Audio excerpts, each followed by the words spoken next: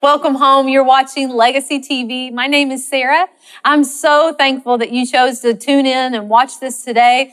Jeremy is teaching a series out of the book of Luke, chapter 9, all about what it means to be fit for the master's use.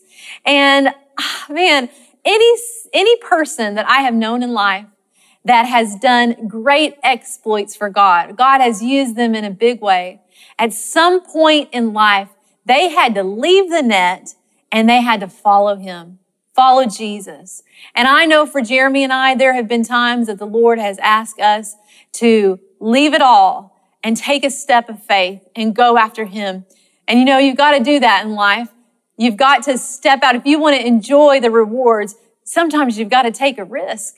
But faith is sometimes a risk, but it is so worth it. When you get a word from God to step out and go after him, to follow him with all your heart.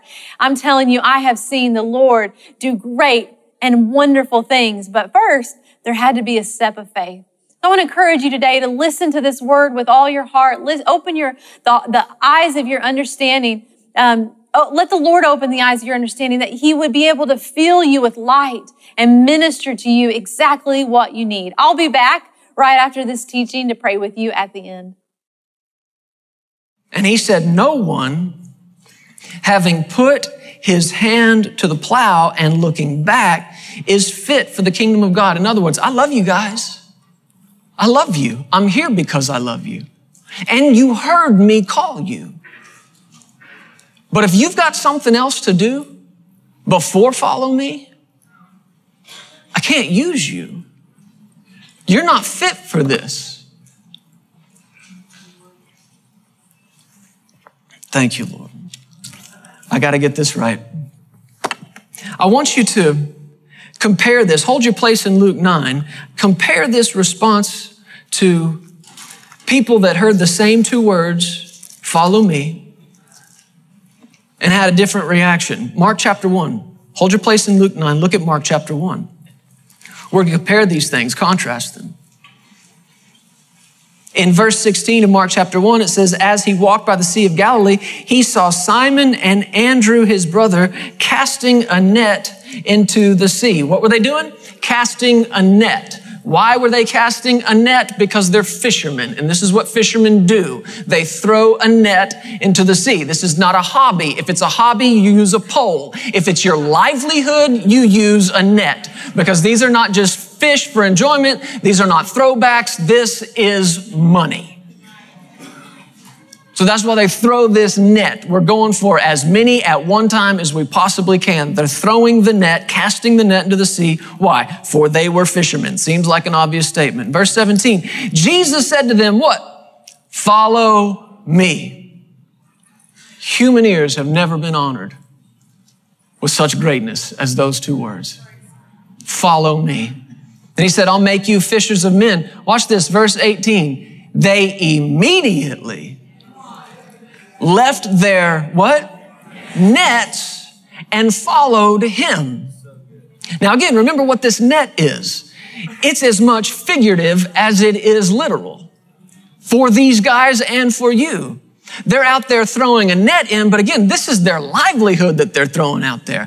This is money in the bank. This is a paycheck. This is how we eat. This is what puts food on the table and clothes on the back. We are so dependent upon this net, right? This net is a way of life for these guys. Without this net, they're not fishermen. This is what makes them fishermen. That's what it said, casting a net in the sea, for they were fishermen. I want you to get the significance of this here. What I want you to see is what they left. At the call of Jesus, I want you to see what they dropped. And I want you to see how quickly they dropped it. Right away, immediately, left their net. So they weren't just leaving a profession, so to speak. They were leaving the very thing that was always there before to catch them when they fell. You watch, I remember growing up, going to the circus and stuff like this, and you go inside that auditorium and 4 stories high, watch as Mikolos Kounos, or whatever his name is, he climbs to the top of the trapeze, and he's going to tightrope walk across this wire, and he's up there high, and it's a really small wire, and everybody's oohing and on. But you look down a little bit beneath him, what's down there? A net. A net. Is there really any risk involved here? I imagine it takes some skill. Of course, it takes some talent to do that. But if he falls, what's the worst that's going to happen? He's going to land softly and gingerly into a net that's going to spring him up. He'll do a quick somersault and land. And at worst, there'll be a run in his tights or something like that. That's the worst that's going to happen. Essentially no risk. But then right on the other hand, you take one of these guys that strings that same rope out between two skyscrapers downtown Chicago. Or the guy who took that wire and walked across the Grand Canyon. I've met him. He's a born-again believer. Speaks in churches, ministers. There's no net down there. Come on, baby, that's risk. When you take away the net, this thing gets real in a hurry. When there's nothing to catch you down there, if you fall, there's nothing for you to fall back on. There's nothing there for you to instill confidence in you that no matter what happens, this thing's going to turn out great. That's what a net is, and that's what a net does. And I want you to imagine what would have happened if these guys had heard Jesus say, "Follow me," and they said, "Yes, sir," and they dragged the net with them. What would it have been like if Peter, John, and these guys walking around behind Jesus with the net, and he turns around and says, "What's the net for?" And they say, "Well, in case this doesn't work out, I've got something to fall back on."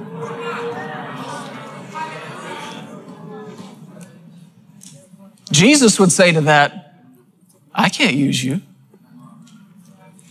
You're not fit for this. There's no faith in that." He's saying to you, "I'm the one calling you out into the deep, but I also want to be the net. Let me be your net. Let me be the one that catches you when you fall. Let me be the one that puts you back up. Come on, get rid of that thing. Let me be the net." And I don't know if they realize the significance of what they did when they dropped that net. And how many people have said, "Lord, I'll go with you. I'll follow you. Let me get a little more money in the bank." Jeremy, can I give you an example? Mimi's got an example. When the Lord told Ken to go on every available voice, and there was no money, that's an example of no net. No net. But it worked. I'd say. It did work. It did work. And it's still working. Let me be your net. And people are telling Jesus, "I'll follow you, but let me get a little more money in the bank first. Let me get the kids. Let me first. Let me first get the kids through school. Let me first. Lord, we'll do that in the church, I promise you, but let me first get a few more people in the congregation. Let me first get some big givers in here, and then I'll..." Jesus is going, "Baby, I love you. And I called you. I can't use that though. As long as you have some other net than him, he's not Lord." It gets worse before it gets better. Listen to this. When he had gone a little further from there, he saw James, the son of Zebedee, and John, his brother, who also were in the boat. What were they doing? What were they doing? Help me out. They're doing what? Mending the nets?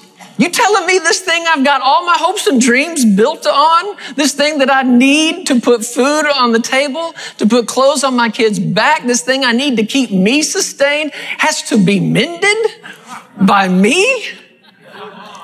If it needs to be mended, that means something's wrong with it. There's a hole in this somewhere. I looked this up this afternoon. To mend it means to strengthen it, restore it, replenish it. You know what else it means? Make it fit. Make it fit. In other words, if they're out there mending a net, then in that moment, it's not fit. And you are only as fit as whatever or whomever you have faith in. Whatever's got your trust, however strong it is, that's how strong you are.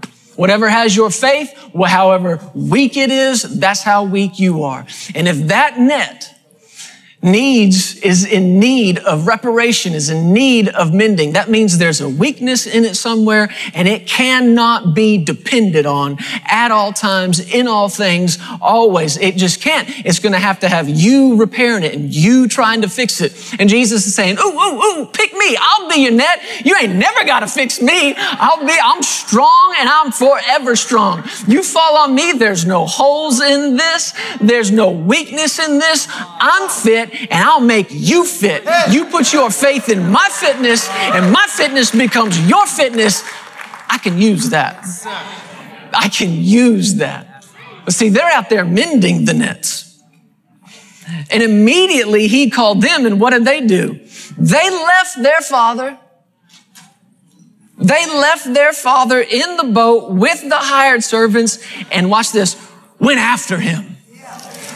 Sometimes it helps to read the Bible with just a little Southern influence in you. They went after him. Pastor Caldwell saw that this afternoon, and after what you preached this morning, that embodied what went off in me, coming after Jesus. They went after him, and they left two things. They left the net, and they left their father. What was it that guy with all the excuses told Jesus? Let me first go back to my father. Let me first go back to my father. What did the next guy say? Let me first go home. So much of the time, there's this draw placed on you trying to pull you back. It's not just pull you back home, but it's to pull you back into what was comfortable, into what was holding you up, into what was sustaining you. And people are afraid to get out there and drop the net because now we don't have anything to fall back on. Now we don't have anything to hold us up. Oh yeah, you do. The one who called you. The one who called you. And I read several commentaries on this. And if you study it, I'm not sure where it is in the language, but they made reference to the fact that the man's dad, he's not saying, let me go to a funeral. He's saying, let me go back and wait till he dies. But I wonder how many people today have sensed a call of God on their lives, perhaps into ministry, but they can't seem to break free of the expectations their father has put on them or a parental figure has put on them. You're going to go to this school. You're going to follow in this profession. Dads, let me say something. How awful would it be to find out that our sons sensed a call of God on their life into something, but were afraid to pursue it and felt like they had to wait till we were dead and gone? A good father, a godly father, will never allow his son to prioritize his expectation over the call of God. It just won't happen. That's what this guy's dealing with. I want to go. My heart's pulling me that way. He called him Lord. But he said, there's no way my dad's going to let me do this. I need to go home and in that phase of my life and then start this next one. There's so much we could say about this, but what did they leave? They left the net and they left the nest. Go back to Luke chapter 9. So often the instruction of the Lord is leave home. It's leave home. Abram, what did God speak to him? The first thing God said to him, Genesis 12, get out of your father's house. Now, folks, the man was 70 years old. I think it was time. Let's be honest, it was time. Come on, man, step on out there. Get brave a little bit. Get out of the nest. But so often, the instruction of the Lord is leave the house. But it's not It's not in the sense I'm leaving you and I'm never going to talk to you again. It's I'm changing gods. I'm changing sources. You've been my source. And now he's calling me out and he's going to be my source. For this cause, a man shall leave his father and mother and cleave to his wife. And it's not sayonara, see you in heaven. It's not that you break off fellowship and break off relationship. It's now, okay, I'm in this relationship now, and now it's between me and her, not me and you and me and her. We got to hear from God. I got to find out how to lead a family. I got to find out how to lead a home. I got to find out how to teach children. And it's just a change in dependency. Again, remember, these are instructions to ministers. Thank you, Lord. Back to Luke chapter 9. What did he say in verse 62? This is significant for us also. Jesus said to him, no one having put his hand to the plow and looking back is fit for the kingdom of God. I like this illustration Jesus uses here with his words. He said, no one having put his hand to the plow, his hand to the plow. He said there's a problem once you put your hand to the plow and then you start looking back. Now, in both these cases, what was it? Looking back home, looking back to where you came from, looking back to where it was comfortable, looking back to what was holding you up. And Jesus said, you can't start this. I'll say it to you like this. You can't plow forward while looking back. You can't do it. He said, if you're trying, I can't use you. We're talking about being useful to the master because we know he loves us and we know he's called us. But how do we become useful to him? How do we have the kind of impact that our hearts are hungry to have? Well, one thing you know you can't do is begin to plow while looking back. Why would somebody start to plow and then look back? The answer is not so deep. Plowing's hard. Anybody in here ever started a church?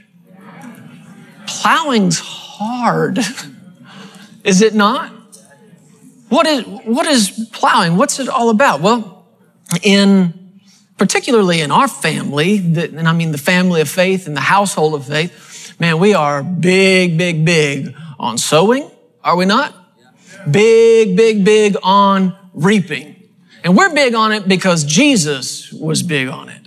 But here's the thing about sowing and reaping. You can't sow until you've plowed. Plowing ground is in preparation. Who's he looking for? People that are fit for his use, prepared for the work, prepared for it, made ready beforehand, prepared for every good work. What work is he talking about? The one you're called to. There is no greater work than the one he's called you to. And listen to me, you'll never be more productive, you'll never be more effective, and you'll certainly never be more satisfied doing anything other than the thing he called you to do. And you'll never be more blessed doing something else. You'll never be more blessed hanging on to a net. So he's saying, put your hand to this plow. But the plowing is in preparation for one thing, seed sowing. Yeah. But the thing about plowing, like I said, is it gets hard. You start running into stuff, right? Wayside ground is the ground Jesus said the word gets sown on and the birds come immediately and devour it. Why is that? Because it just sits out there on top. It's so hard. It's so packed. It was probably the closest thing to concrete and cement that they had, is wayside ground. But that ground can be sowed on once it's plowed. But it's going to have to be plowed. That blade is going to have to penetrate the earth, bring what's beneath the surface up to the top, make it soft again so a seed can take root and then produce. The problem, the reason Jesus said this is so serious is because if you give up on the plowing, then you can't sow. And if you can't sow, then you won't reap. That's why plowing, once it's begun, you got to stick with it. And this occurred to me this afternoon in such a strong way. It's a thought I've had so many times before, but it occurred to me with such weight. I was nearly in tears over it today. That right now, standing in this room, this is the way I've always felt about this meeting, this pulpit, in this room, among these people. It is one of the highest honors, but it's for this reason. I am among men and women who have plowed. And that's big to me. I'm among men and women who have not just plowed, but kept plowing. Who had opportunity over and over to quit. Who had opportunity over and over to look back. Back at what? Back at the house. This was much easier back at the house. Get all excited about seed sowing. Get all excited about harvest. Woo! 30, 60, 100-fold, baby. Okay, good. Come on, let's reap. But you don't have to plow.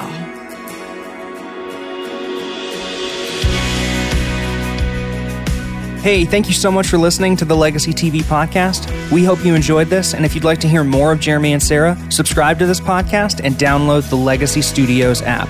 From there, you'll have access to the Legacy Television broadcast, the Legacy Letter magazine, and so much more. You can also visit pearsonsministries.com to contact us directly and find out how you can get involved with everything that's happening here at Legacy Studios. Be blessed today. We love you. Remember, you are always welcome here in the House of Faith.